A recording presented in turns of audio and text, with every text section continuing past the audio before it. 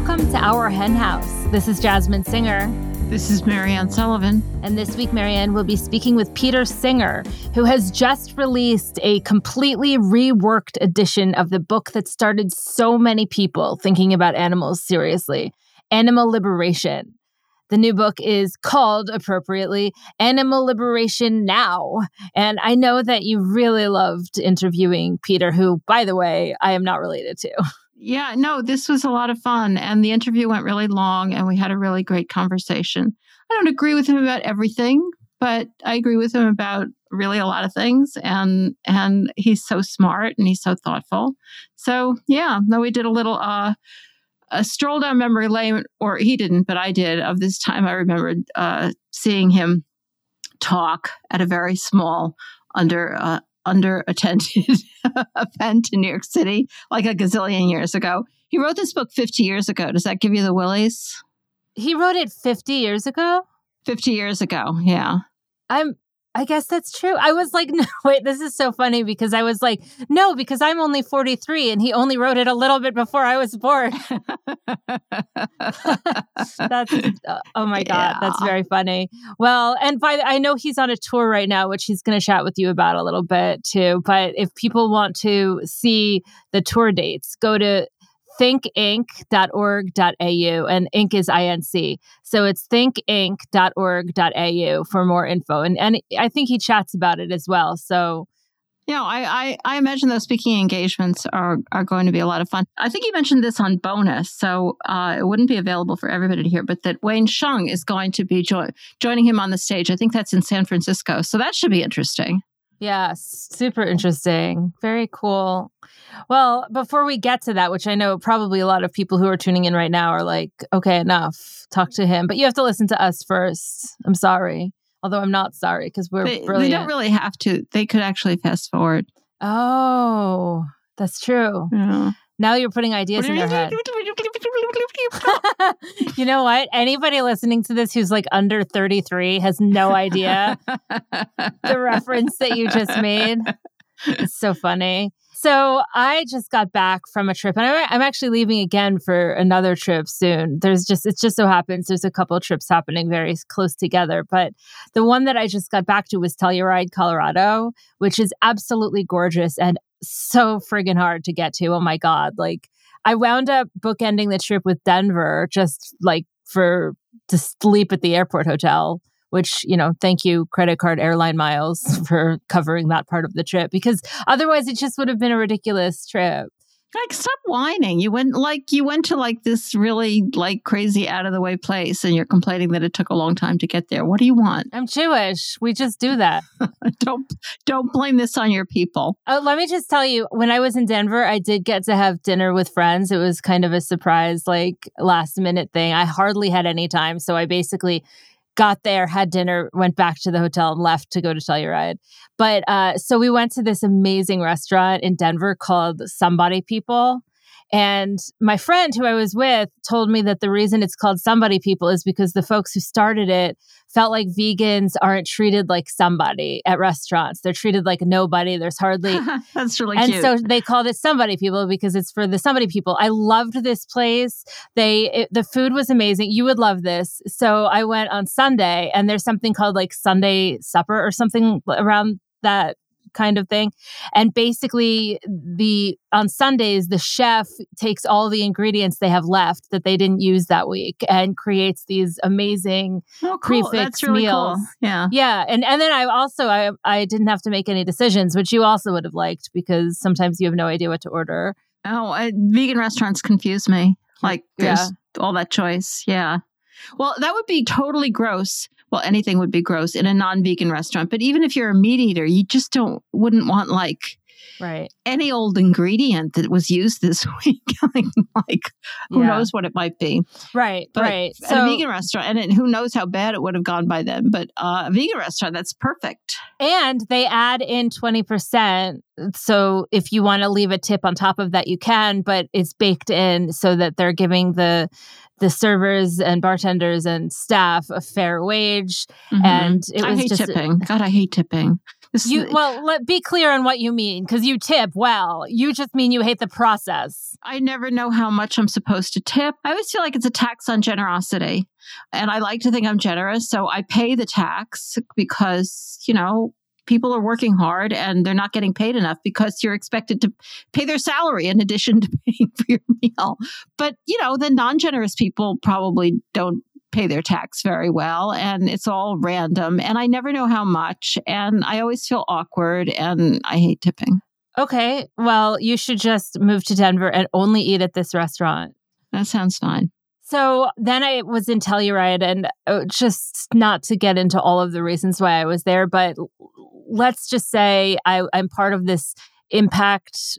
It's called like an impact salon. Otherwise, another way of thinking of it would be like a mastermind. It's basically like me and 3 other people who are working on some of our executive skills, but it definitely spills over to personal things like that. So we're shedding belief systems that no longer work for us and inhabiting the tomorrow version of us. All right. Enough.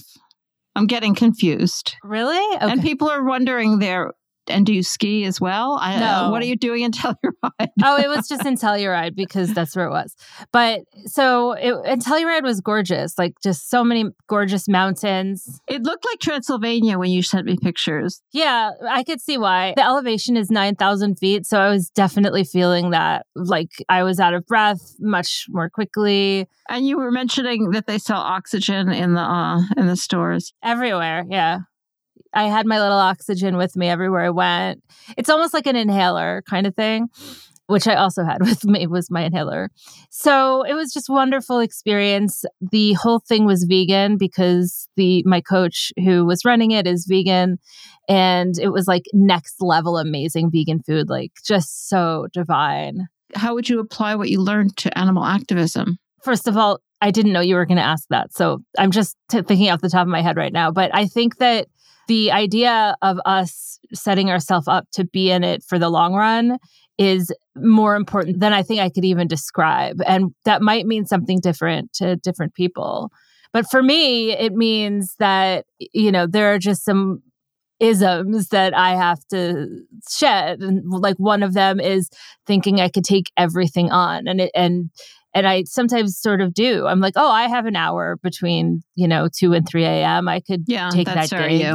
Yeah. And, so like I've been working hard on saying no to things for a while now, but framing it in the way that we'll show up as better activists and advocates if we're able to narrow what we're doing as opposed to widen it. It doesn't mean we're becoming complacent or... I don't think anybody else thinks it means you're becoming complacent. I think probably everybody listening is saying, yeah, that really makes sense. Like you can't do everything. It's better to pick and choose and then do those things well. Only you would say it's complacent to ever turn down anything. Well, I have a problem with I just have some kind of mental block sometimes around the idea of that I'm closing a door. I just really hate the idea that I am. And I think that's just neurotic. And so I did a lot of work around that. And I did work on apologizing for taking up space kind of thing, which is also something that, the animals don't have time for us to do. That's a girl thing. I know, definitely. Not that everybody, I'm not accusing everybody of doing that, but that is something that women are brought up to do. Right. So I was sort of focusing on the idea that and this is going to be way too woo for you, Marianne, but the idea that I am space. If I start to think of myself as space, then I can incorporate it more into my day to day. And also that I am space. What does that mean? So you weren't there for a reason. But anyway, and then also just some of my professional goals as well, specifically around creating community and helping people to foster safe spaces and also making media that encourages people to think about the world differently and their role in the world differently. Those are the things I was working on. So it was a very meaningful, intimate weekend. And right when it was over, and I know you know this story because I called you and talked your ear off while I was hiking in an area that you then made me turn around because it said that it was an avalanche zone, even though there was no snow. I did not make you turn around. You did. You were very, very cooperative in the idea that you should turn around. But it wasn't just the avalanche, which admittedly is not that big a problem in May probably, but bears. I was scared of bears. It's just so not you. Hiking alone in this wilderness area. I wound up taking a really long walk and then stopping and getting like a vegan hash, which was delicious. That is so much more you. Yeah. So anyhow, when we're done, it was just beautiful. The food was next level. We were all really getting along so well. And then someone was talking about where to get dinner. And this one guy goes, I don't care. I just need meat. And let's just pause for a second. I have people like that in my life.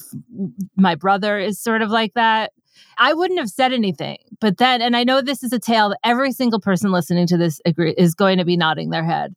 This guy then looks at me and goes, I'm sorry to say that, like the apology, right? And I think once they apologize to us, we have a friggin' right to say something. You have a right to say something anyway. And maybe once they apologize, you have even sort of an obligation to engage. So I said, don't apologize to me, apologize to the animals. And it just like came out. I probably normally would have just said, don't apologize to me and stopped there. I'm totally, like I've said it a million times because you've told me this story a million times, but that was a perfectly fine thing to say. So then he goes, well, hopefully they're treated well. And I go, that's bullshit. It's not possible. Also a perfectly fine thing to say. And also an abrasive thing for me specifically to say. I don't generally say things like that in that tone. But I was honestly also feeling very offended on behalf of the hosts who had made this amazing food. Well, I think it's fine to feel offended on behalf of the animals. Yes, and the animals, of course, obviously. And then when I was talking to you and taking my long walk that wasn't the hike in the avalanche area, I told you I felt like I was in the Twilight Zone because we're talking about this. And I was kind of crying, not because of this guy, but because every now and then it gets to me like really badly, the way people treat animals. Yeah. And then I look up and there's an apothecary and a medicine store thing. And there's a friggin', ram's head and I was like, what the? Western design frequently involves a lot of dead animal things. It was just a sad moment. Can I clarify something too? I'm not, like in my pushback, I'm not saying that it was great activism to be rude. What I'm saying is that I don't think anything you did was rude. I think you were just responding. Yeah, I have been thinking about it a lot because I don't really regret it. I think the only thing I might have done differently is just said, no, you know what? I don't know. Maybe I was fine. We can't always stop to think what is the best possible way to... Silence equals death. Right. You said something and it was totally fine. Particularly a guy who's willing to say that at that moment doesn't sound like that sensitive a character. I doubt that he even thought you were being rude in any way whatsoever. Anyway, enough of this story. Who cares about this guy? Well, I just want to say that the trip was really like revelatory and amazing. I'm very grateful to have done it. I haven't traveled like that in a very long time. I felt a little weird about flying, but I should feel weird about that. And my next trip that I'm taking, which is next week, Moore and I are going on a 2-week trip, but all with our electric car. So we've mapped out like the charging stations, and I feel like a pioneer because the nation is not quite set up for. I don't want it to be that hard. No, I don't either. But maybe we'll normalize it a little bit. Well, you two are fanatic planners, so the fact that you had to plan it out this carefully doesn't mean that everybody would. You can probably wing it. I think that next week at this time, am I right? Will I have already left? I don't know. And they're not going to hear this at the same time that we're saying it. So the whole thing is just confusing. So okay, no. I will not have left yet. Okay. No, the reason I'm telling you that is because I have to do TOTS, which is top of the show, which is what we're recording now. I have to do it from the road. That's why I was wondering. But that'll be fun. Yeah. So we're driving to Kansas and back because my niece is being bat mitzvahed, and I'm very excited about it. All right. So let's talk about real things now. Let's talk about real activism, real effective activism, because there's a story in the news this week that is about some extremely effective orca activists. Have you heard this story? Well, yes, I have. It's from Europe. And the title of the story, which is from Live Science, which sounds like this sounds like legit. It's not dead science. It's live. Orcas have sunk 3 boats in Europe and appear to be teaching others to do the same. And that's exactly what the story is. It starts by talking about it probably started with an orca who had been maybe injured, like deeply traumatized, probably by some horrible thing happening to them. And then these other orcas were seen attacking this yacht in the Strait of Gibraltar off Spain, piercing the rudder. And there were 2 smaller and 1 larger one, according to the skipper. The smaller orcas were kind of imitating the larger one. And the implication is that the mother was teaching the children to attack ships. Then 2 days earlier, a pod of 6 orcas had attacked another sailboat in the same area. Then there have been other interactions that have been traced, but these were so close. And there was such an implication that some orcas were teaching other orcas how to do this, particularly young ones. All right, it was a female orca. They gave her a name, White Gladys, that she suffered a, quote, critical moment of agony because of a collision with a boat during illegal fishing. And they say it's flipped a behavioral switch. I would love to see the animals of the world taking a hint from this and going after us. What can I say?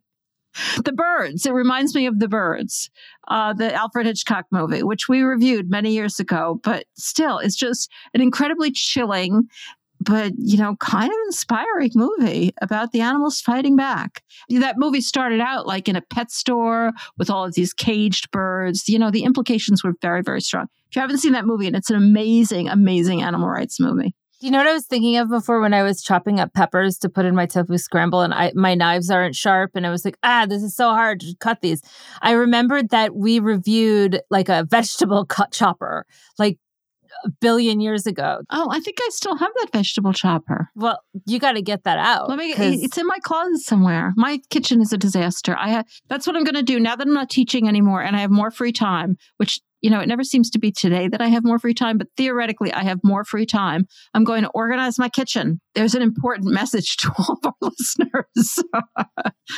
Yes. So we used to review things at the end of every podcast, and sometimes we wouldn't plan for it. And we would just look around the house and talk about what can we review. But I was missing that chopper thing. I really wanted it before when I was making my tofu. It was great. So, I have to go look. Okay, well, don't do it right now. So there's also this article that's getting a lot of buzz in Grist. And the title of it is, "This LA Teen is Suing Her School District and the USDA to Promote Non-Dairy Milk." So this was something that you showed me. And it's another, I like this story a lot. Yeah, actually, I first saw this story because it appeared on our Mighty Networks site, which anybody can join. I'll leave it up to you to tell people how, because I always get those things wrong. But somebody had posted this story and asked, did I think that this lawsuit had potential? Because, it's hard to know. There are a lot of lawsuits are filed. But I think it has serious potential. And now it's getting all sorts of press. And this is about this young woman, Marielle Williamson, and she's a senior at Eagle Rock High School in LA. She was allowed to set up this table outside her school's college center. I'm not sure what that means. It was promoting plant-based milk. She had some free cartons of Oatly.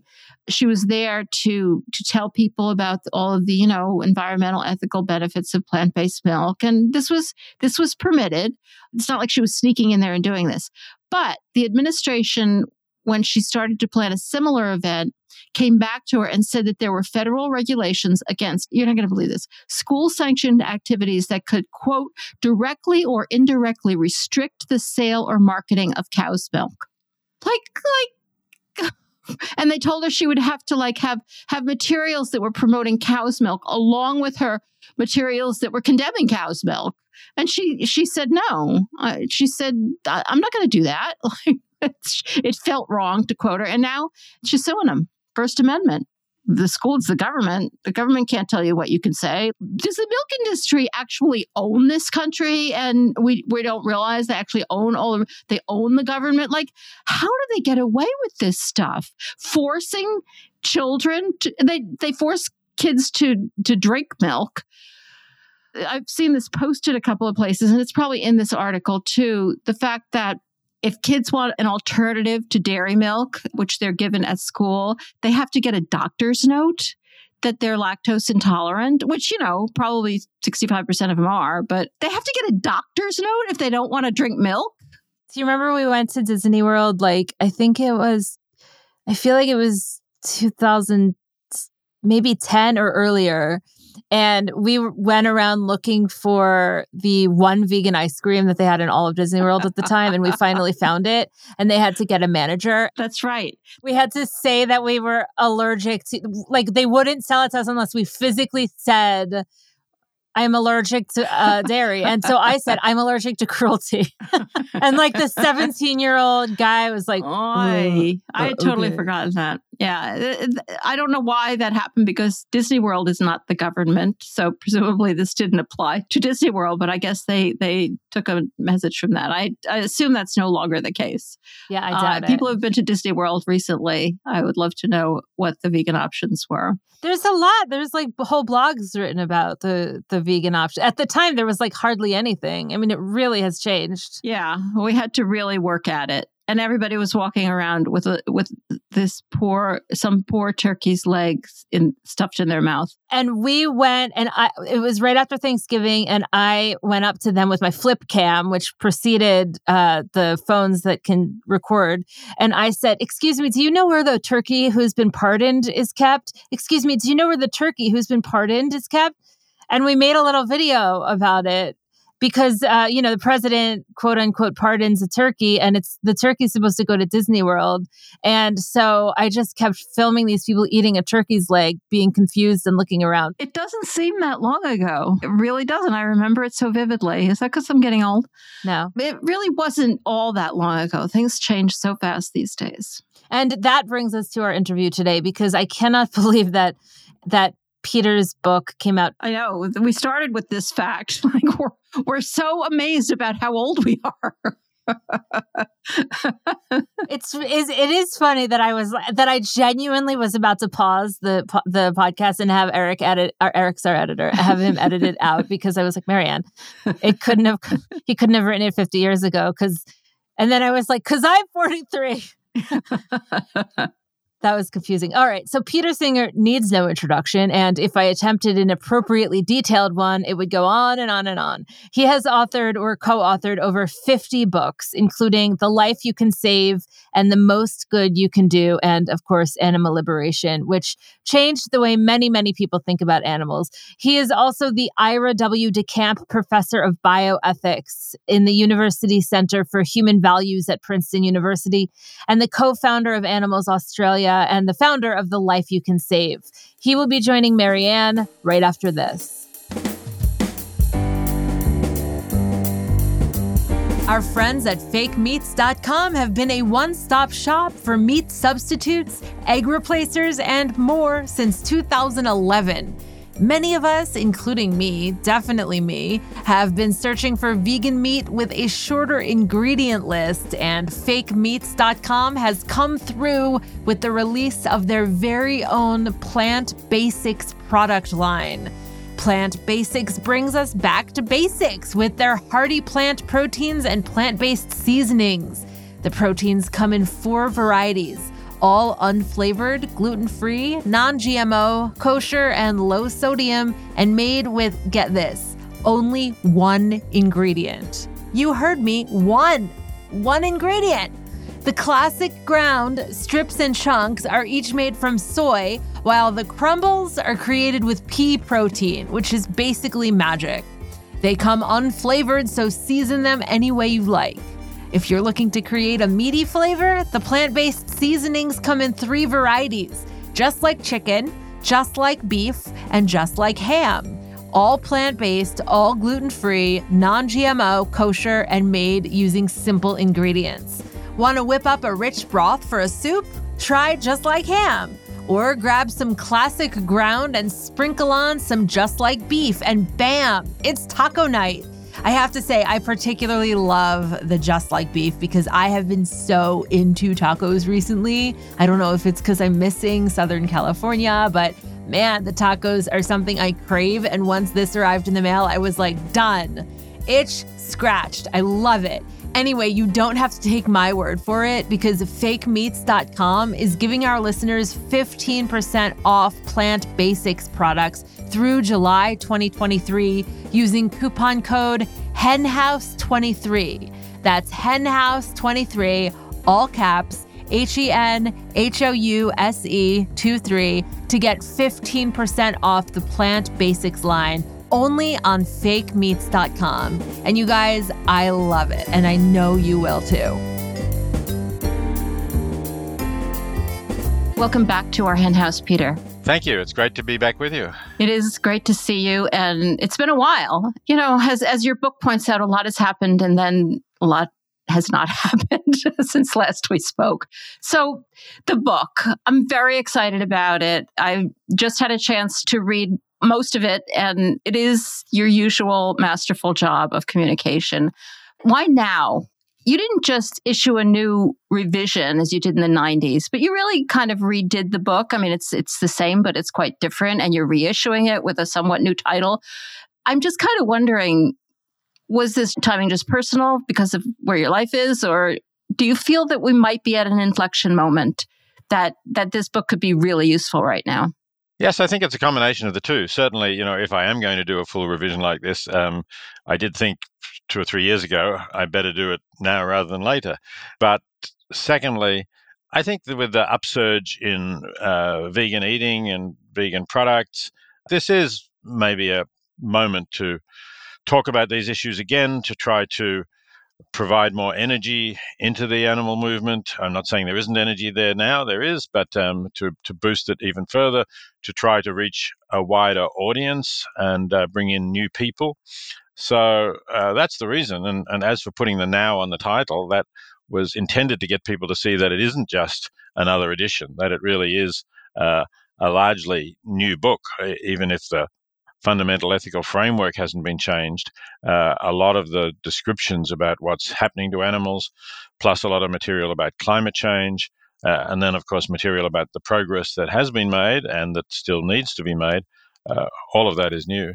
Like all of a sudden, there's this incredible new resource that really brings together so many of the facts and the thought processes that we all have to know about in order to do this work. As you pointed out, the central premise of equality, or you alluded to, of the book remains the same. I don't feel like your rationales have changed really a lot. Equal consideration of interests is the term that you use, that is the centerpiece of how you think about these issues. So can we just start by you laying out for us what that means and how it doesn't mean what the titles of the articles always say, like animals are equal to humans, says Peter Singer. It's a little more subtle than that. Exactly. Yes, the headlines are not very good. There was another example in the Observer just over the weekend that seemed to say, that I think animals and humans are exactly the same, equally in some way, and I've already had some emails telling me that's not the case. So, yes. I never thought of that. Right. So the principle is one of, as you say, equal consideration of interests, and to be even more precise, equal consideration of similar interests. One way of putting this is to say, if a being is feeling pain, then what matters is how much pain they're feeling, not what species the being is. Sometimes, of course, what species the being is will matter to the way in which the being is feeling pain or suffering. Some beings obviously are social animals and will suffer from being alone for a long time. Others are not, and they won't suffer from that. So you've got to consider what the interests are in each case. But the fact that you're a member of the species Homo sapien doesn't mean that your pain is morally more important than if you're a member of any other species that can feel a similar quantity of pain. And for that matter, the fact that you're a dog doesn't mean that your pain is more important than that of a pig, which, of course, many people assume that it is. Yeah. And even if they don't assume that it is, they certainly act as if it is. Another thing that we should lay out right at the beginning, which also I don't think has changed, is your definition of sentience, because people use this word to mean a lot of different things. And it's so important to understanding what you're saying here. So can you just talk a little bit about what sentience means? Right. When I talk about a sentient being, I mean a being who is the subject of experiences. So there's something that it is like to be that being in the way that it's something that it's like to be you and me and everybody else who's listening to this. But it's not something that it's like to be a rock. If I want to smash up a rock into small pieces of it, there's no experiences the rock is having. So that's what I mean. It's another way of putting it would be to say it's a conscious being, and it has experiences. There's a subject of those experiences. For everyday people, this might be different for scientists or philosophers, but for everyday people, is there a substantial difference between consciousness and sentience? You don't have to get into a lot of detail here. I'm just wondering whether it's okay to use those words somewhat interchangeably, because I find that people, maybe they don't understand consciousness, but they get it quicker than they get the word sentience. Probably they do, although sometimes consciousness is confused with self-consciousness or self-awareness. That is, a sense that I am the same being who went to sleep last night, or for that matter, who did certain things when I was a child, and I expect to be the same being who will do other things as I get older. So that's self-consciousness or sometimes self-awareness, and that can be confused with ordinary consciousness, which, as you say, is just like what I was talking about with regard to sentience, and maybe is a more popular, kind of easily understood word.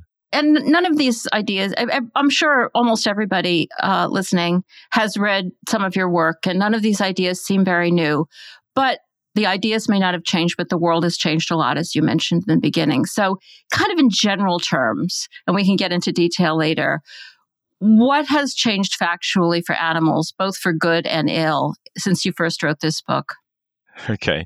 So for good, in much of the world, and particularly in Western countries, but in a lot of other countries as well, there is more awareness of the idea that animals are morally significant beings, that there is a serious moral question about the way we're treating animals. And I don't think that was the case at all 50 years ago. I welcome that greater awareness, and of course that's boosted by the animal movement that exists now, which did not exist 50 years ago. So 50 years ago, there was an anti-cruelty movement with the SPCAs or the Royal SPCAs in British countries, and they were really concerned with preventing cruelty to animals, but particularly to cats and dogs and horses, not really significantly to farmed animals, and they mostly left animals used in research to a couple of the anti-vivisection societies, which also, at least in their propaganda, seem to focus on experiments on dogs and cats much more than experiments on rats and mice, although there's 99% of the animals used in experiments are probably rats and mice. Now there's quite a lot of fish used, but anyway, not dogs and cats. That growth in awareness is really important, and it has led to some reforms in some countries. So that's another positive. On the negative is the fact that, in particular, factory farming has grown, and it's grown globally. It's grown particularly in countries like China, which were too poor 50 years ago for many people to be able to afford much meat. And now they're certainly less poor, and they've gone in for factory farming in a really gigantic way in order to provide meat and animal products for people who want them. And also, I should mention that the factory farming of fish, so-called aquaculture, has also expanded enormously and is now, accounts for actually the majority of vertebrate animals raised and farmed for food. I'm not talking about fish, wild caught fish. I'm just talking about the farmed fish. It now outnumbers all of the other animals, all of the other vertebrate animals raised for food put together. So that's a very big and really tragic change in what's happened over that period. It's really kind of extraordinary, isn't it? Like these two things happening at the same time. People becoming so much more aware and so much more accepting of these ideas. And at the same time, everything getting so much worse for animals. I'm not sure I have a question there. It's just extraordinary that the way the world works sometimes. Yeah, it's kind of a paradox. I agree. And I suppose the explanation is that the people who are consuming more meat, particularly, as I say, those in China and other countries, may not actually have changed their awareness very much, or some of them have, and that would be true in Western countries as well. Quite a large number of people have changed their awareness, but not everybody has. And then the second factor is that a change of awareness doesn't necessarily mean that it affects what you buy at the supermarket and what you eat, and that's clearly a real problem. Yeah.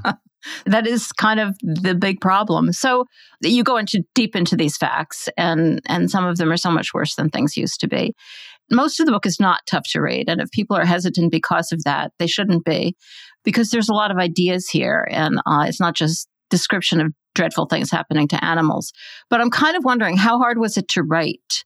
Did you have to immerse yourself in a lot of horror in order to write this? Yeah, I did actually, and it really brought me back to what it was like when I wrote the first edition. I mean, in one way, technically, it was different because when I wrote the first edition, I was in New York City, and I spent weeks, months in the New York Public Library looking at journals, agriculture journals, for example, to get up to date with factory farming and also accounts of experiments. Whereas now it's all online. But the sense of reading all of this stuff, on the one hand, it was immensely depressing because it's all going on and it's just horrible to read about. And on the other hand, in a sense, it made me angry, and it also made me want to do whatever I can to try to make more people aware of it, in the hope that if more people become aware of it, it will stop or at least be significantly reduced or improved. So it was sort of driving me on while I was depressed and sometimes finding it hard to sleep at the end of the day. It was driving me on. That's a perfect summary of a lot of people's lives as animal activists. It ruins your life, and then it drives you constantly to do something about it. Can we talk a little bit about your writing style and maybe the process that you use? Because you describe yourself as looking to sources objectively, and I totally think that you succeed in it. I'm sure that's a very important value for you.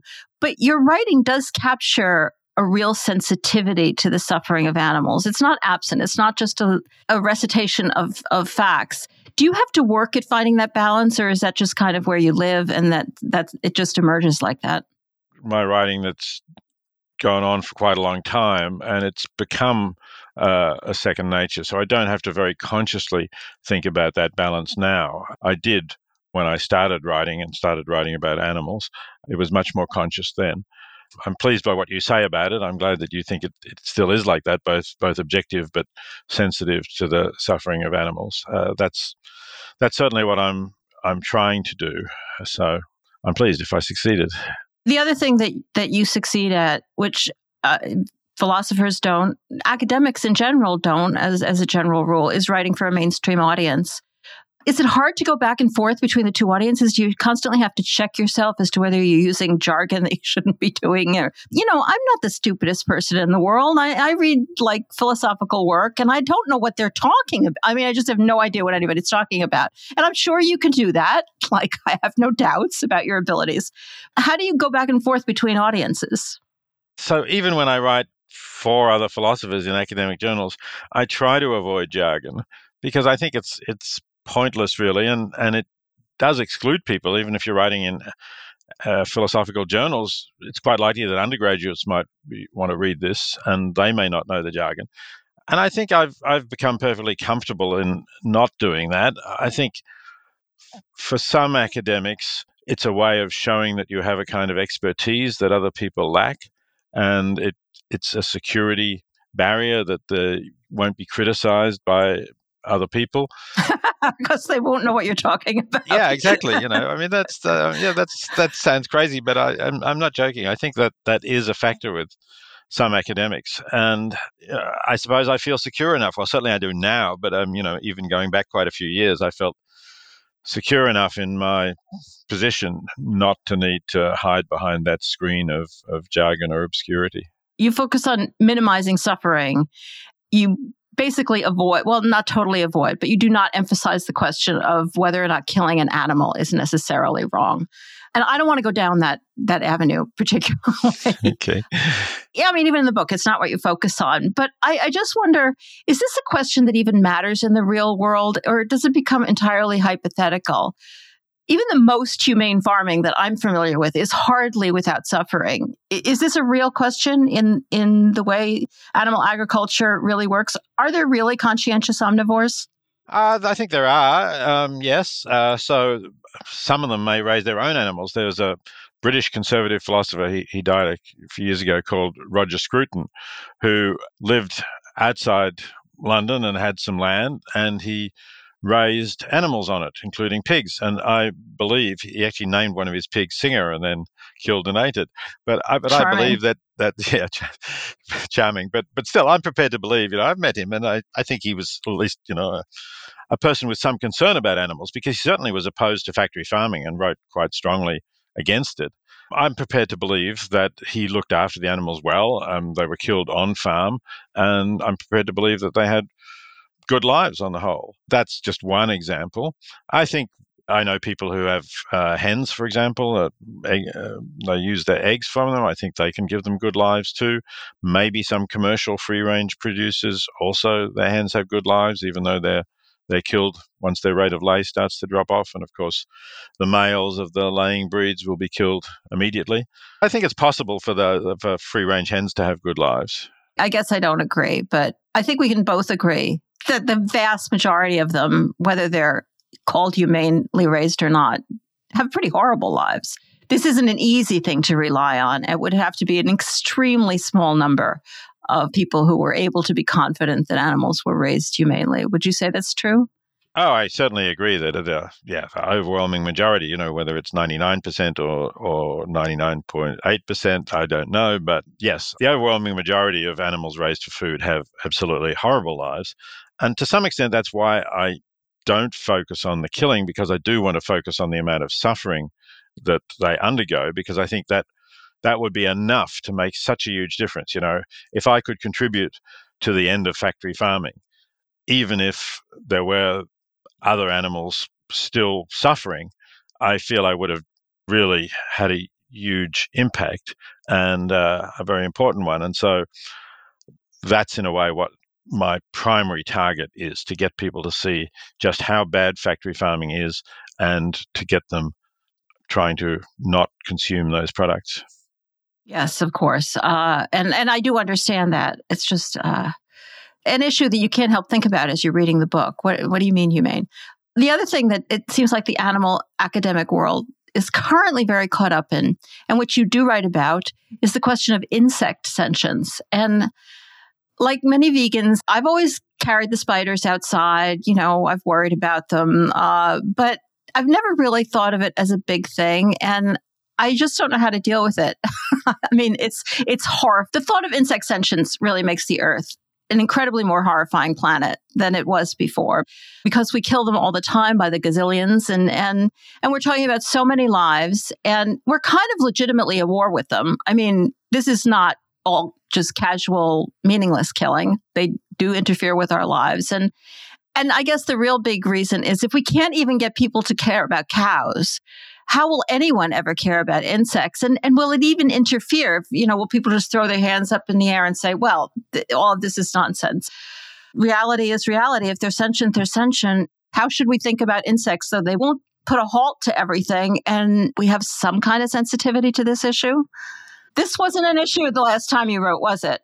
No, I didn't. But you see, I think we are expanding our concern. I also spent a lot less time writing about fish previously, because I didn't really think people were ready to start talking about fish feeling pain. But now I do. When I first wrote, really, it was chickens who were the marginal case. A lot of people said, oh, chickens are so dumb, what does it matter what you do to a chicken? Already 50 years ago, I was strongly pushing back against that. And now it's fish. And I talked a little bit about insects. That's because, as well as the insects that, as you say, we're kind of at war with, because we have to keep food from them, and we don't want them biting us in the case of mosquitoes. But we're also now producing billions of insects in farming, which mostly are ground up and used as animal feed. But some of them, like crickets, are starting to appear in protein bars, things of that sort. So people ask me about that. They say, do you eat insects? Are you prepared to eat these ground up crickets or whatever else it might be? Do you think that that's going to be a good solution? Because to climate change because they apparently, they don't emit so many greenhouse gases, certainly not compared to cows. So I felt I had to say something about it. And my view is that I don't know whether insects are conscious or not.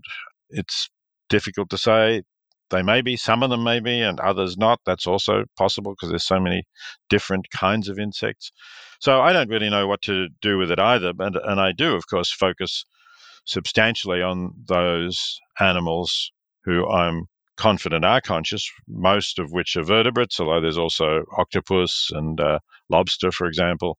So yeah, I think I had to mention it. I don't think I could have just ignored insects, but I agree Yeah. it's not what we ought to be focusing on now. Well, and particularly, like I said, if we can't even get people to recognize pigs, or get them to recognize mosquitoes, it's going to be hard. I don't want to dwell on this topic, but as long as I do have Peter Singer here and I can ask him a question. So this question came to mind in talking about this. Is sentience always sentience? Is this something we should think of as an on-off question, or is it kind of a scale? And will that enter into our thinking at some point when we talk about insects, or even now, should it enter into our thinking that obviously the animals that we eat, they're all very sentient. They're probably, they're a high level. But as we get further down the scale, is it possible that they feel something but not as much? Or is this going to become an issue?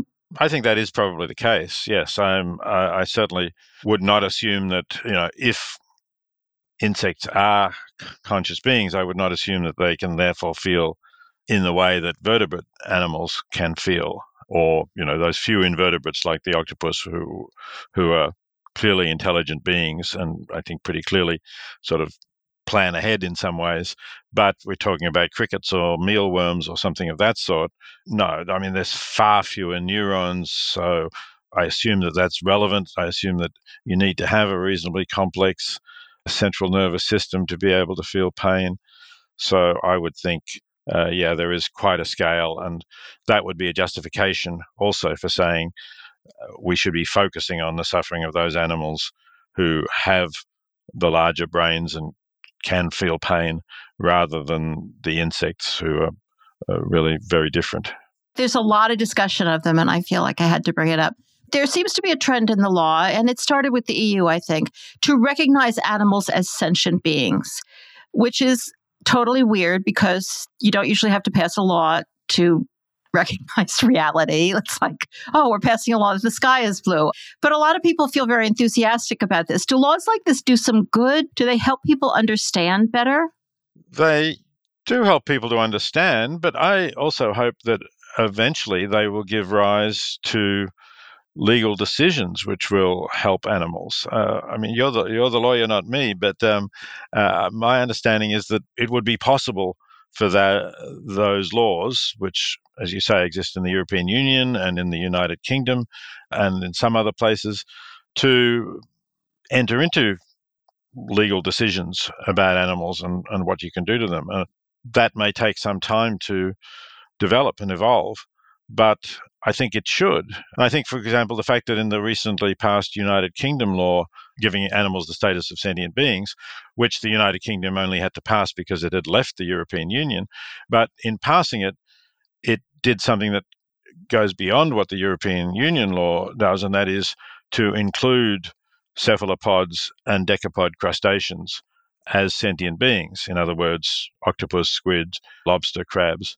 That surely is a now basis for saying, we shouldn't be dropping these animals into boiling water. In the case of the lobster, they're sentient beings. So, and Parliament has said so, and Parliament said so on the basis of scientific report. So I think that's useful in terms of, again, awakening people to what's happening to these animals. What about other kinds of legal cases that take a very rights-based approach, like the Happy the Elephant case or the Estrelita case in Ecuador? Do you think those are a step forward? Yes, I also think that they help the public to recognize what animals are, to have courts making those decisions. And of course, the Happy Elephant case failed, but we did get two judges from the New York Court of Appeal to say that it should have succeeded. I thought that was an interesting step and progress. And cases in South America where actually great apes have been freed from terrible conditions and moved to sanctuaries, obviously are beneficial for those particular animals. And again, will awaken people to the idea that judges take seriously the needs of these animals for a decent life. The judge who wrote the very long, passionate dissent in the Happy the Elephant case is now the chief judge of the Court of Appeal. So if only they had brought that case a few months later. And the judge who wrote the majority is out. So, I didn't know that. In fact, that's good news. But presumably they could bring another case now against, there are plenty of other animals. Certainly. Yeah. I'm sure they're thinking about it. I teach animal law. So I see people who care deeply about animals who have gone into law as a way forward. Do you think do you have any advice for young lawyers or law students about whether that's a good approach to helping animals?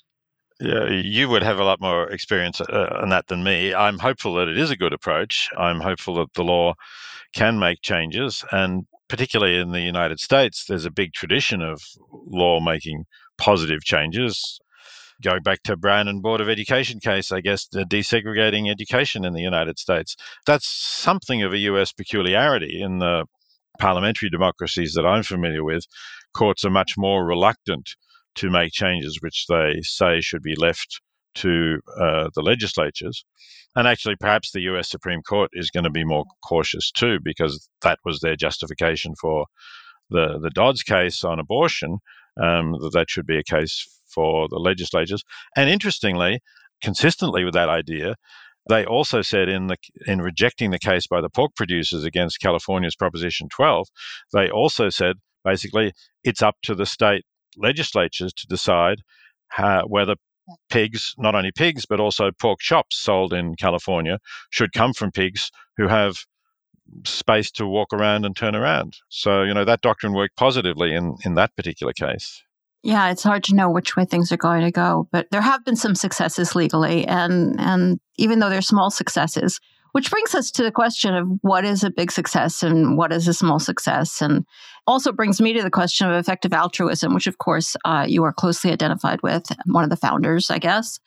So I want to talk a little bit about what is effective when it comes to animals. In the animal rights movement, there's been some negativity about the type of campaign supported by the effective altruism money. I mean, not all of the money, but most of the money. And the money has changed dramatically. There's so much more money supporting this movement than there was 50 years ago when you wrote that book.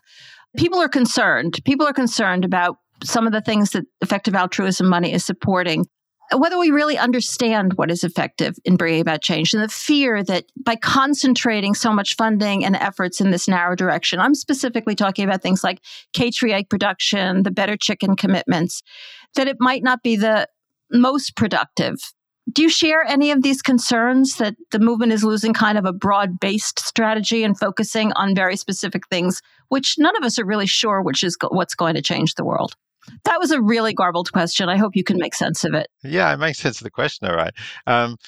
But I think my view here is we don't really know what's effective, but we surely want to find out what's effective, and then we want to do what is effective. And I think one of the things about the effective altruism movement is not just that it's led to more money flowing into some aspects of the movement, but also that it does try to monitor what works and what doesn't work as far as that's possible. And that's surely a good thing. I'm not sure about, the Better Chicken campaign or the cage-free eggs, but I do think that they have potential. I think that we have to work in a way, one step at a time. I think the idea that all we should say is go vegan and no further message than that is not the only way to go. I think it's a good way to go. But, I'm a pluralist about approaches. I think it's absolutely great that people should be telling everybody to go vegan, and I hope that there's significant amounts of money going into that.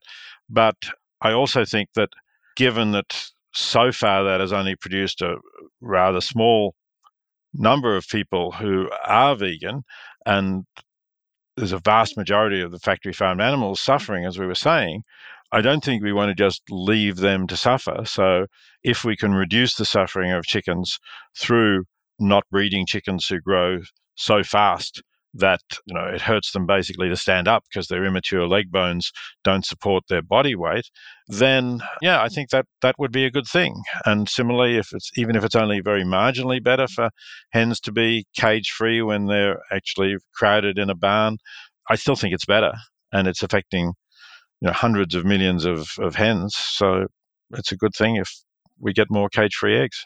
I'm going to tell a story now. It has to do with this, but it was in the 90s because that's when I first started getting involved in animal issues. And I went to this meeting of Big Apple vegetarians on the west side of Manhattan, and they were having Henry Spira to speak, the beloved Henry Spira. And there were about 10 people in attendance. It was a very small crowd. It's a hot Sunday. And Henry brought along his friend, Peter Singer. I'm sure you don't remember this. It was not a particularly notable event. But for me, it was a big deal. I think for the other people there, it was a big deal. I mean, I had just read Animal Liberation. My whole life was changing. And here was Peter Singer. And I kind of asked you this exact same question. The meeting didn't last long because there was a woman there who, this is classic animal rights story, who was probably mentally ill, and she caused all this disruption, and then we all left.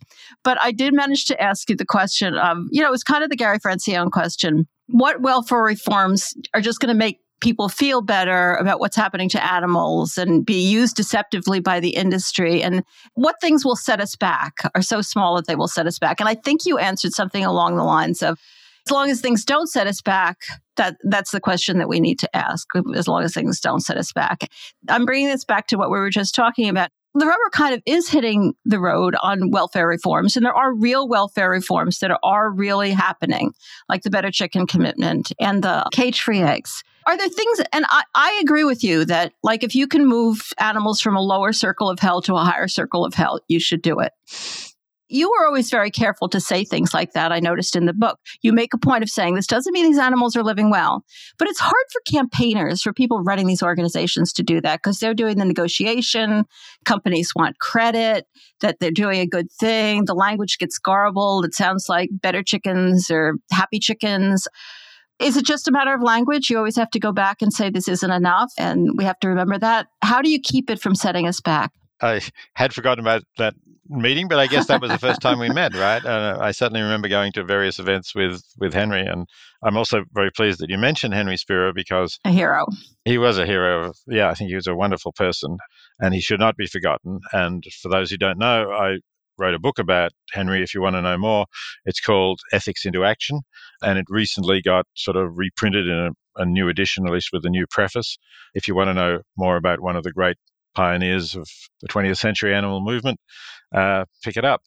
But the answer to your question, I suppose, is that we have to fight these campaigns. We have to, as you say, support companies that are better than other companies because they're only using eggs from cage-free hens, let's say, or they're only using pig products from producers who don't keep their sows in stalls that they can't even turn around.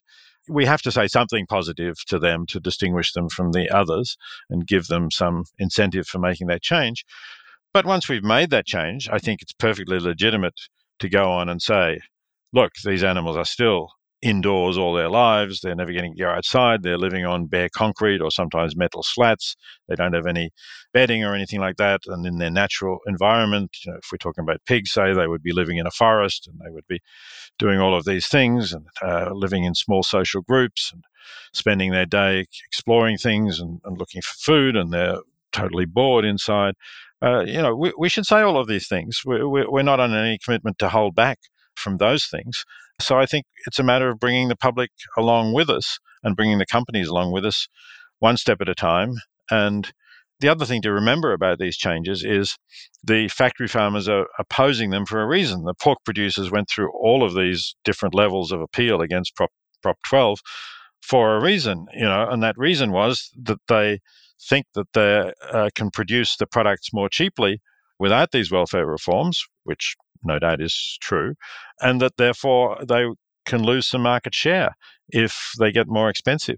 It's a good thing for us if they do get more expensive, partly because people may buy fewer of these products, but also because the alternative products that are coming online at the moment are more expensive than the animal products.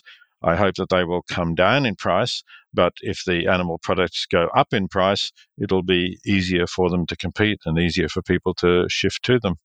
Yeah, absolutely. Which brings us back to the very first thing I asked you about, that we may be at an inflection point. There's a lot of things going on that were definitely not going on 50 years ago. That could mean that we are on the cusp of real change, and people will wake up from this fever dream where they think it's okay to eat the flesh of dead animals. You're a philosopher, not a psychologist, but they don't seem to be totally unrelated endeavors. And you've been thinking for a long time about human behavior regarding animals. And in the book, you discuss a lot of the reasons for why otherwise good people who actually like animals and care about animals and would never do any of these things to an animal, why they continue to participate in this is kind of the big question. What are the factors that go into this failure of people to think properly about animals? Well, it's hard to say. I mean, I guess that there's more than one factor going into it. One, I think, is just sort of conformity with other people around you, that the majority of people are still eating animals and even still eating factory farmed animals. And to say, I'm not going to do that anymore, is going to mean that you're going to have to explain to all of these people who may be your friends and your family that you're not going to do this. You're going to have to go to, first where you work and say you want to eat something different from what they do. People are very conformist, and for a lot of people, that's sort of an uncomfortable thought that they would do that, and perhaps that they would implicitly be criticizing what other people are doing, which of course is true. We are criticizing what other people are doing.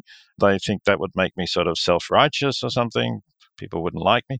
So I think that's one element of it. I don't know. There may be a sense of powerlessness about your individual decision. I certainly have people saying to me, well, what difference does it make? The supermarket orders so many thousands of chickens. If I don't buy my chicken, they're not going to reduce their bulk order. That's another kind of consideration. And I think that view is supported by the fact that when we do have these referendums, like in California for Proposition 12 and in Massachusetts, the California one passed by, I think, 63%, and the Massachusetts one by 78%. So people will vote for these things, and they're happy to vote, because then if it passes, everyone will have to go along with that, and they won't stand out from the crowd. But it's sort of harder for them to make the individual decision, and as they're not convinced that making the individual decision will really make all that much difference, they just don't do it. I think it's exactly right. I think that all of the things that you said are exactly right. And people in the animal movement, for whatever reason, and they're not better people, well, sometimes they are, but they're not always better people. But for some reason, they don't mind as much being a little bit different. And it's hard to appreciate how much people frequently do hate being a little bit different. I mean, and you go into climate a lot in the book, and other environmental reasons for veganism or for stopping eating animals. And they're becoming more and more obvious. We kind of see the environmentalists struggling with this. They used to just ignore the issue for the most part. And now there's all these debates going on about what's more important. Does individual action really matter when we really need systems change? This problem is so big, we need systems change. So why is going vegan as an individual, or is it important when what we really do need, obviously, is systems change? Yes, but I think the idea that you're arguing for, a change to the system while continuing to consume the products of that system does weaken the plausibility of your argument. I think saying, and I don't eat these products, is a way of showing your sincerity and the importance of the issue to you. And I think it's much more persuasive to be arguing from a position of saying, we just don't need these products, and I know we don't need them because I've been not eating them for the past X years, and I'm fine, and I enjoy what I eat, and I'm feeling fit and healthy. So I think it is important to sort of join the movement and feel that you're building the movement and contributing to it by not consuming those products. It's hard to imagine any other issue where people would make those kind of, like, do they drive huge gas guzzlers around and say, well, it doesn't really matter what I drive because we need systems change in what people drive? Of course not. People generally try to live out their principles. Speaking of climate, how pessimistic are you? That we will succeed in averting catastrophic climate change? Is that the question you're asking? Yeah. I don't really know. I haven't given up hope that we can. I mean, obviously, climate change is already happening, and it's already very bad. And there's a lag in the effect of what we're doing. We know that. So things are going to get worse, no question about that. But will it get completely out of control so that large parts of the planet become uninhabitable? Will we have to have not just millions or even tens of millions of climate refugees, but hundreds of millions or a billion or more?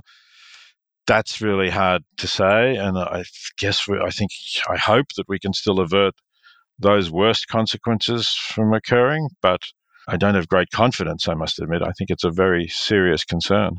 Yeah. I'm in a pretty dark place about it myself, which makes it particularly frustrating when you see the animal use industries fighting back about everything, just everything, and the idea that we can still raise cattle and all of it. Do you think this message is breaking through at all, the message about the harms of not just the other industries on the climate, but the animal use industries, which I think is pretty acknowledged that at least 15% of greenhouse gases are directly due to animal use industry? Yes, I think that's right. And also the destruction of forests like the Amazon, either to graze cattle or to grow soy, which is then largely fed to cattle. I can't believe you also get the question of, why are you eating soy? Don't you know it's destroying the Amazon? Like, even Peter Singer gets that question. I get that question, yeah, right. And so, as you know, I think 77% is the figure, the proportion of the world's soy crop that is fed to animals and essentially wasted as far as its nutritional value is concerned. And yeah, the amount that goes to tofu or tempeh or soy milk is really trivial compared to that. So yeah, I think the message is getting across. And one sign of that is you mentioned the environmental groups before. So if you go back a few decades and you went to an event organized by environmental groups, the food that they provided, if they're providing food, was just the same as the food provided by any corporations that had nothing to do with the environment. They were providing meat. They were even providing beef. That has changed now. So you go to these events, my experience at least, and they provide a lot of plant-based food. Some of them might be entirely plant-based. Some of it may unfortunately have fish or perhaps chicken, which from a greenhouse point of view are less bad than beef and lamb. But of course, from an animal welfare point of view, I think are probably worse. So I think that shows that at least the environmental movement is getting this. It's very difficult to bring about the change politically because often rural areas, which are maybe important for political parties not to lose votes in those rural areas, are resistant to this change. Obviously, they're either complete climate skeptics, a few of them, though that's dwindling, or they just, will produce some strange theory about how the grass is all absorbing the greenhouse gases that the cows produce. Yeah, we see the same thing happening with that has always happened with animals, just making up ridiculous arguments. All right, getting back to animals and the animal protection movement, who's doing work right now that you like, that you believe can actually lead to real change? Is there anybody in the movement right now you'd like to shout out? Look, I think there are a lot of good people. I don't want to pick on any particularly, but I think that many of the big animal movements are really doing a good job. And I think if you want to know which of those that are working well, I look at animal charity evaluators. I think they have a good sense of which, at least some of the groups that are doing well. There's an organization called Farmed Animal Funders, which is aimed more at people who are reasonably significant funders, but I think they have a good idea of how to help farmed animals. I certainly appreciate the work that People for the Ethical Treatment of Animals are doing. I think they've been pioneering for a long time in terms of changing our awareness of animals and being prepared to stand up for animals in all sorts of respects. The Humane League's another organization that I think has a good focus on farmed animals and is doing a lot of good work. Mercy for Animals also got some great campaigns. So I think there's a number of really good organizations. Going back to whether effective altruism is always making the right call for where money should go. I just interviewed Luisa Hoyos recently, of course, made The Cove and The Game Changers, other movies that have really reached a lot of people. Do you think that's a good use of money, or are you more leaning towards the campaign organizations?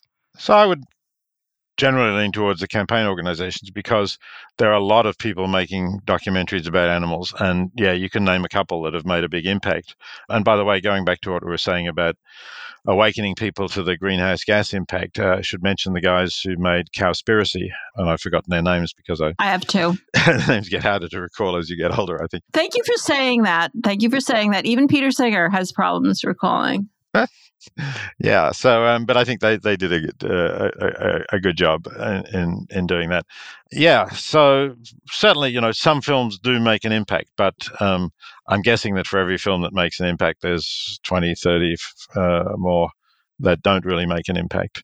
So I tend to support the campaigning organizations more than the arts and film organizations. Let's talk a little bit about the tragic history of Western thought vis-a-vis animals, because you spent a lot of time on that. It's very depressing. Repeated insistence in the past, more or less, that animals just don't matter whatsoever at all. And not saying that animals are less important than humans, but that they just, the whole Descartes kind of thinking, but so many different thinkers in the past. And that really changed. I mean, it's not what people say now. Or I guess I'm wondering, is there anyone out right now who is publicly saying that? Has the entire thought process shifted to saying something that animals do matter, but maybe we shouldn't cause them unnecessary suffering? That seems to be the common line. The Catholic Church, philosophers, other religions. It seems like the thought process developed in a terrible, terrible way, and it's shifted, but behavior hasn't really shifted. Yes, I think certainly in the Western tradition, it's very hard to find someone now who takes either the line of Descartes that animals can't suffer, they're just like very complicated alarm clocks that make noises, or to find somebody like Kant who said we don't have duties to animals because they're not autonomous, self-aware beings. And it's interesting that even America's leading Kantian, Christine Korsgaard, strongly dissents from that view and has written to say that Kant just made a mistake there. He seemed to be confusing a moral agent, that is somebody who is capable of making moral decisions, from what philosophers call a moral patient, by which we mean somebody who is the subject of moral obligations, so we have obligations to them. I think there has been a big shift in Western thinking, and that's a very good thing. And that's true in the Roman Catholic Church as well. Francis, in a recent encyclical, indicated that he was dissociating the church from the idea that earlier thinkers, including Thomas Aquinas, who was hugely influential for many centuries in the Catholic Church, had taken that the dominion verse in Genesis, the idea that God gave us dominion over the animals, can be interpreted as saying that God doesn't care what we do to animals. It's just left it up to us, and therefore there's nothing we can do that is a sin towards an animal. Yeah, I think there has been a shift, and that's a good thing. It's certainly also, I think, true to some extent in other countries. Obviously, Buddhists have long had the idea that compassion for all sentient beings is an important principle, but I think more Buddhists are actually engaged in concerns about animals now in non-Western countries. I've had a long dialogue with a female Buddhist monastic called Shi Chao Wei in Taiwan, who's been very active in the animal movement. So I think those are all good things, good signs that are happening. Are they translated into change? I think in the long run they make change easier. I do think that there's something that is not just on the level of intellectual ideas, but does make a difference. Well, one would hope so, unless all of these endeavors are just total nonsense, religion and philosophy and all the rest of it. So as far as philosophy is concerned, actually, let me just say here we have some really hard evidence now, and because I was involved in a study carried out with Eric Schwitzgebel, philosopher at UC Riverside, and Brad Coklett, who's now, I think, Kansas. And it was really basically Eric's idea. There's a large undergraduate introductory philosophy class with about 1,000 students at Riverside. And Riverside students buy their meals on campus using their ID card.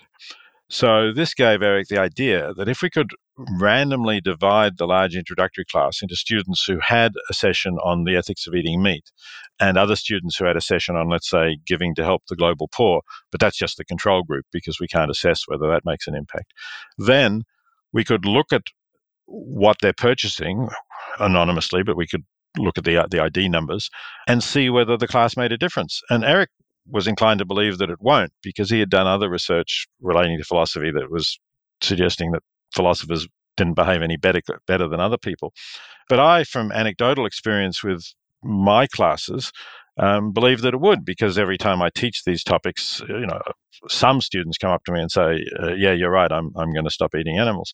So we ran this big controlled study, and yes, the group that had been to the class on meat ethics ordered fewer meat meals. I'm not saying they all became vegan, nothing like that, not as dramatic, but a statistically significant drop in the amount of meat that they organized. And this got published in one of the best psychology journals, Cognition. We backed it up with a kind of a replication study to check that it wasn't a fluke. We got a similar result. I think we can say that philosophy does make a difference. We can't say that it makes as big a difference as we would like, but it's not completely inefficacious in changing behavior. And that's pretty encouraging, isn't it? I think you could probably say it a little more strongly than that. But it is. Going back to religion, I mean, a lot of people take their moral rules for life from religion. That's pretty common. As you point out, religions have shifted, but they haven't really implemented these teachings. And, like the official position of the Catholic Church may be much better, but it's not like the sermon every Sunday is going to be about that instead of abortion. At the same time, it feels like something very big has shifted. The fact that people's ideas towards animals is completely divorced from their beliefs about animals. The fact that people's beliefs about animals are completely divorced from their behavior about animals. But this could all change on a dime, couldn't it? There really could be monumental change, given that most people are kind of just in denial about what they really think. Yeah. And what their moral teachers teach them. Yeah, I think you're right. I think there could be change. And I think that change could be assisted by developments in producing alternatives to meat from animals. And, that could be plant-based, or it could be cellular production of meat. I don't know if you saw the recent announcement that in Israel, the food authorities have accepted a dairy product that doesn't come from cows, that is produced by fermentation using specific yeasts to produce the dairy proteins. And the board has said it's nutritionally identical to dairy products from cows. So, this could be a whole new area. And if that spreads, if it can be done in a way that's economically competitive, and I can't see why it shouldn't, if you can then produce other dairy products, yogurt and cheeses and so on from that, then I think people could really start switching, because, what's the difference? And that'll make it easier. And given that there is this sort of cognitive dissonance, to use the psychologist's expression for it, between those beliefs that you mentioned and what people are eating, they might just find it. Why not resolve the dissonance? Why not have, get rid of this residual? Maybe it's in the background, but still there's a bit of a guilty feeling that I shouldn't be eating that. Why not get rid of it by eating the alternative product?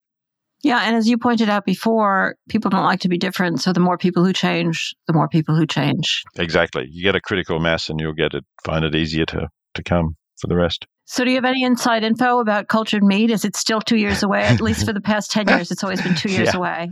That's right. Well, I mean, it's not 2 years away anymore, strictly speaking, because you can buy it.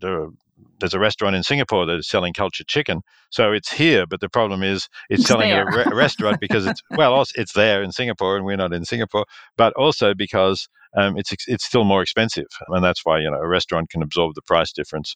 But to sell it in supermarkets on a large scale, it will have to come down in price.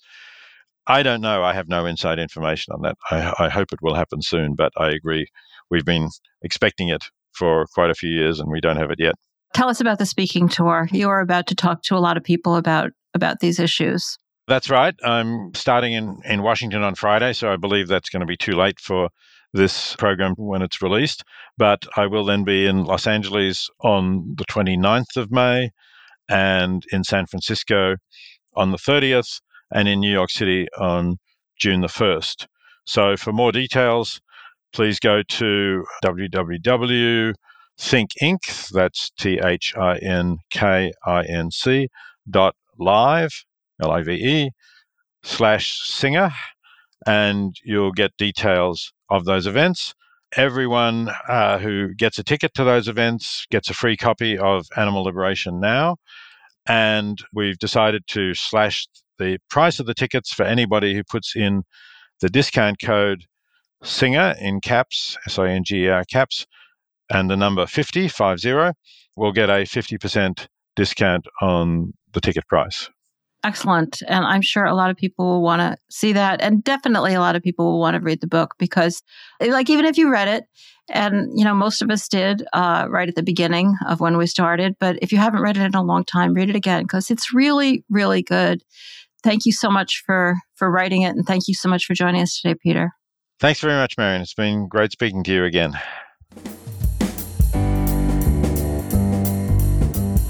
If you like what you're listening to, and I hope you do, then please consider taking a minute out of your day today to leave us a friendly review. You can do it on Apple Podcasts or on Spotify or Stitcher or on Facebook or wherever you listen to podcasts or wherever you're listening to this. The more we get out there, the more our henhouse will be in front of people's eyeballs when they're putting in search terms in their podcasts, and the more we could join forces together to elevate the voices of the animals and change the world for them. So thank you so much in advance for leaving us a friendly review. Anxieties are rising. Oh boy, they're really rising this week. A number of specific topics, particularly the Chekhov program, is being written about all over the ag industry webiverse. You're probably familiar with the Chekhov program, but just in case, it's frequently said it's funded by the government. It's actually funded by the industry, but it's administered by the government. I don't know whether government funds are spent in administering it, probably, but the actual major funding comes from the industry. It's this very intimate relationship between the industry and the USDA. Where the USDA administers this program that advertises and promotes and doesn't lobby for. They're not allowed to do that, but they're allowed to do pretty much everything else in favor of particular commodities. And it's not just animal ag, though those are the ones you hear of all the time. And also some vegetable commodities. I don't know how they decide which one get Chekhov program and which don't. But yeah, I think that the promotion of the Chekhov programs might be like part of the strategy that the industry is responding to Prop 12 being upheld and to, some pressures that being put on them because they're really, and there's pressure on the Chekhov program as well because it's not all producers of animal flesh who are in favor of it. And right now there's a bill pending in Congress that is fighting against it. And there is actually people on both sides, both people on the animal activist side and people on the industry side, but who are against the Chekhov program because they feel it's an unwarranted tax on them, that are fighting to get this bill passed. So that's one of our articles this week, specifically about that, though I'm seeing the Chekhov program mentioned everywhere. This is an article from drovers.com. Wilkinson, that's the name of the guy, Todd Wilkinson. He's got his, cowboy hat cosplay costume on. For the pictures, they love to wear those cowboy hats. Fight the animal rights groups infiltrating our industry. Wouldn't it be nice if we actually were infiltrating their industry? Over the past few weeks, Todd has seen news articles and social media posts. Oh my God, social media posts lying about our industry, attacking our association. He's from the National Cattlemen's Beef Association. I think he's the president. And endangering the programs, those are the Chekhov programs, that generations of farmers and ranchers worked hard to establish. And I am fed up. Todd, I'm fed up too. I know how you feel. All right, so this is the bill that he's all upset about. It's called Opportunities for Fairness in Farming, or OFF Act. But let's call it what it really is, the Obliterating Family Farms Act. Yeah, they love to pretend, they have family, so they're family farms, I'm not even familiar with all of the groups that are pushing this bill, but one of them is Mercy for Animals. And the other group on the other side of the fence is RCAF. RCAF has even joined this dubious group, hoping again to use an alliance with animal rights activists to tear down the Chekhov. RCAF is the cattle ranchers who don't like being forced to pay for the checkoff program. Proponents of the OFAC say it's about reform, oversight, and saving family farms and ranches. But make no mistake, that's completely false. I guess they're just lying. I think the fight basically is, I don't know a lot about the fight within the industry, but I think it is between smaller producers and the big guys. But Todd wants all cattle producers to know about this latest attempt at extremists trying to hijack our industry and livelihoods. Don't align yourself with groups that say they have your future in mind, but back politicians and activists who think our way of life is morally wrong. That would be me. I think your way of life is morally wrong. They're leaning hard on this. So obviously this checkoff program, they think it really, really benefits them, at least the big guys do. Nice to see some dissension going on in the ranks. All right, here's another one. This is from Roy Graber, and this is from Watt Poultry. Better chicken commitment or worst chicken commitment? And they're talking about the better chicken commitment, which, I'm not particularly crazy about.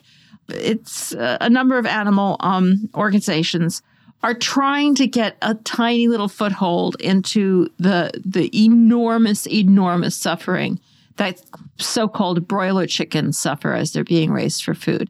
And so obviously any commitment they're going to get, it's mostly from retailers, fast food companies, et cetera, are going to be small. I mean, but they're, as I say every week, different circles of hell. It's a higher circle of hell if you can get people to line up with this better chicken commitment. This guy is talking about some speech given by one Jack Hubbard, who is the partner and owner of public affairs firm Berman. Now, I think that firm was founded by Rick Berman, who's, a fanatic proponent of the animal ag industry, and I think the founder of the Center for Consumer Freedom and all of that. But I'm not sure he still owns his firm. So it's now owned by Jack Hubbard, who used to be the COO of American Humane. So if you have any question that American Humane is on the dark side, wow, doesn't get much worse than this. Okay, so according to the speech given by Mr. Hubbard, the better chicken commitment, quote, actually should be called the worst chicken commitment. Do you love the clever phraseology? This is such brilliant speech writing because it drives up emissions and undermines every other environmental, social, and governance goal that all of these public companies are adopting. I don't really know whether there's any truth in this, but I wouldn't be surprised if in order to be more humane to animals, give them, and in this particular instance, it would have a lot to do with using breeds that don't grow quite so fast and so don't cause so much crippling pain to the animals. And if they grow slower, that means that you have to put more resources into raising them. And so that would use more resources. So, there isn't any win-win in animal agriculture. So that they like to point that out. But animal rights groups, quote, don't have the same definition of sustainability as yours. Yeah, I bet that's really true. He advises against even having conversations with these activist groups. He would like, especially the retailers, to just not even get into this and just trust him. He knows what he's doing. If everybody goes into the sustainability thing saying, kumbaya, we're all on the same page, I'm telling you, you're not. He's probably right. You probably aren't. He also said that some companies think if they just serve a plant-based hamburger on their menu, they'll be fine. Well, no. Yeah, no. He's right. That's a false assumption. Once they convince you on one matter, such as plant-based burgers, then they will start to pressure you to serve only chicken raised in accordance with the better chicken commitment, or serve only pork from farms that do not use gestation stalls. Well, I hope they push for a little bit more than that. I think that that's true, but let's hope it goes a little further. When you look at the people attacking pork, this is from Mr. Hubbard, and you look at the people attacking chicken, and you look at the people attacking pets, it's all the same. What? Okay. I guess that's a reference to how, they like to pretend that we think people shouldn't have pets. All right. The minute you raise your hand and invite any of these people to the table, you are making yourself a target for the next campaign. Well, let's hope that Jack is right, because that is exactly my hope for these, very small improvements in the way animals are treated. Small but huge, because they're treated so badly that even getting them up a little bit less abused is a huge leap. But I'm always hoping, that my goal that it doesn't stop there, that nobody's pretending that it's going to stop there. He says it is a move the goalpost strategy. I certainly have a move the goalpost strategy. And the end game does not involve a piece of chicken, a piece of bacon, or a hamburger on a plate. Yeah. Coach Jack, you've got it all figured out. Thrilled. Absolutely thrilled. All right. Let's see. What's next on the agenda? Perspective. Don't blame cattle for climate change. No. This is by one Jack DeWitt from Ag Daily. Cows and methane. Sources vary, but some say ruminants, of which cows are just one example, are responsible for 16% of worldwide methane emissions. Yeah, that's the figure I've heard. I think it's probably higher, but if it's 16%, it's enough of a disaster that we have to pay attention to it, so whatever. He goes into what a ruminant is. This is a long article, so I will have to leave out a lot of it. Here is something you have probably never heard when cows are accused of being a major cause of global warming. The methane released from the rumen will decay back to carbon dioxide after 10 to 12 years of roaming around in the atmosphere. Actually, that is something I have heard. Like anybody who knows anything about this knows that methane breaks down much, much faster than carbon dioxide. However, the point is we don't have 10 to 12 years. We can't have it roaming around in the atmosphere 10 to 12 years, warming the atmosphere, because we don't have that much time. Of course, its intensity is much greater than carbon dioxide. It just does dissipate faster. Of course I know that. This cycle has been going on for thousands of years. Yes, we all know that too. There have always been cows and, other animals too, buffalo, sheep, goats. This has always been an issue. It's just never been an issue that was going to take down the planet. Something you have no doubt heard is that cattle who live their entire lives on pastures emit less methane. That's not true. Actually, I have not heard that because that's not true. We all know that's not true. We all know that grass-fed is much worse when it comes to methane than feedlot-fed. Of course, they're really trying to push that now because they're trying to use this as an excuse to not use grass-fed. They've figured this all out. They're not so stupid. Well, they're pretty stupid, but the time from birth to slaughter alone means less methane is produced from grain-fed beef. Okay, we get to kill them sooner. It's kind of the same story with the chickens. Because we get to kill them sooner, because they grow faster, it's much better for the world. So isn't that great? It's kind of win-win. Well, except for the cows, it's lose-lose. Plus, the fact that rations are high in grains result in less methane burps. I particularly like this line. Critics say grass is the natural food for cattle, not grain. Again, not entirely true. Grain is like candy to cattle. Doesn't that mean that it's not the natural food for cattle? And he goes on to say, if allowed to, they'll eat way too much of it and make themselves very sick. So that would prove that it's not the natural food for cattle, unless you think candy is the natural food for humans. And also, it's not just that this will all go away in 12 years after the planet is gone, but much is being done to mitigate methane emissions from cows. And they talks about the feed additives, which, we keep hearing about, but we never really hear anything serious about it.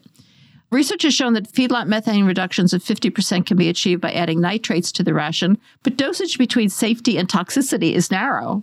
So you can reduce the methane reductions by apparently killing the cows, or at least risking killing the cows. He's not saying that this is being done. He's just saying it could be done. And also, we should expect methane emissions from manure lagoons at large dairies to continually drop as more owners cover their lagoons and utilize the methane produced. This is one of the most nefarious of the arguments, I think. They're saying, not that they're doing it, but they're saying, well, we can use that methane because methane is a fuel. Well, it's not exactly a fossil fuel because it's not in the ground and it's not from fossils, but it basically is a fossil fuel, what we think of as a fossil fuel. Their point is that you can use methane and burn it and use it as a fuel. What you're doing there is creating more fossil fuels. And yes, rather than letting it out into the atmosphere, it's better to use it because then you don't emit as much greenhouse gas into the atmosphere. It's still a fossil fuel. You're actually creating more fossil fuels. Oh, God, I hate these people. That's what they're talking about. I hope their anxieties are rising. I'm going to add one more article because it's also on the checkoff. And I just want to emphasize how much I think this is important to them. This is just an article from the Meat Business column by Gregory Bloom on meetingplace.com. Our fight for survival. Don't you already love the title? You're likely noticing, he says, the creeping intolerance for agriculture in general, but especially for the meat industry. Now, hold the phone here. I have not noticed any intolerance for agriculture in general. Like, I really haven't. All right, maybe some criticism here and there, but most of us on the planet recognize that agriculture is kind of a thing we need. Meat industry, no. Agriculture, yes. Here are just a few examples. Prop 12, the SCOTUS ruling, the mayor of New York limiting the amount of meat served in schools, USDA Dietary Guidelines Committee continuing to push sugar and carbs over meat. Really? He's also saying in Denmark, they're trying to limit certain types of food production because of climate change. Generational farmers are not only being forced out of business, and there's record numbers of reports of suicides. I Googled that. I couldn't find anything such thing in Denmark, but that I didn't spend a lot of time on it. I think that fact needs to be checked. And there are too many further examples to list in a simple blog. Well, no, there aren't. But whatever. Like, if you had them, you would list them. All right. So then his point is, like any battle, our fight will require money. And so everybody should be working to increase funding and add resources to the checkoff programs to engage in the fight. And he realizes that checkoff funds can't be used for lobbying legislatures, but they can be used for buying advertising, educating our nation's children in schools, countering the anti-meat agenda activist propaganda. This is, the government-administered program.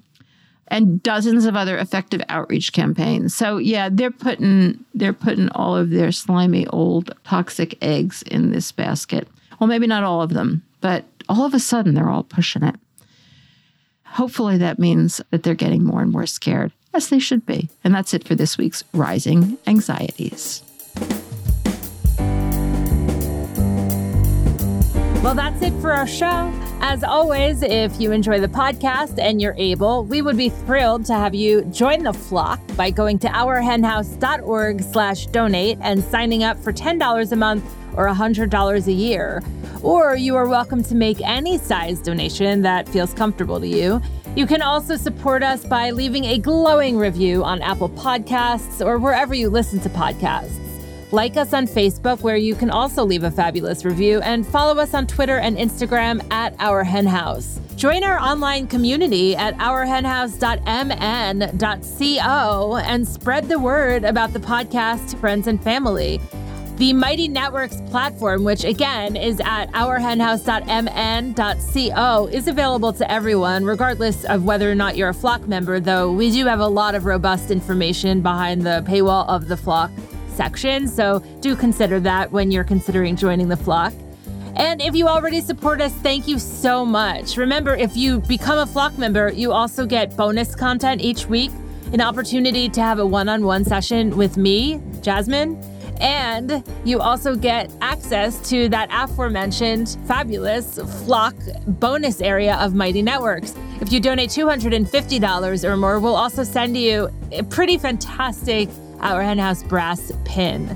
So thank you so much to those of you who support us. Thank you to my co-host, Marianne Sullivan, to Vicky Beechler for her work in producing this podcast, to composer Michael Herron for the music. Thanks to Eric Montgomery of the Podcast Haven for his work editing the podcast, to our production assistant, Jocelyn Martinez, and to Veronica Kalinska, who designed our logo and other graphics. I'm Jasmine Singer, and I'll talk to you next week.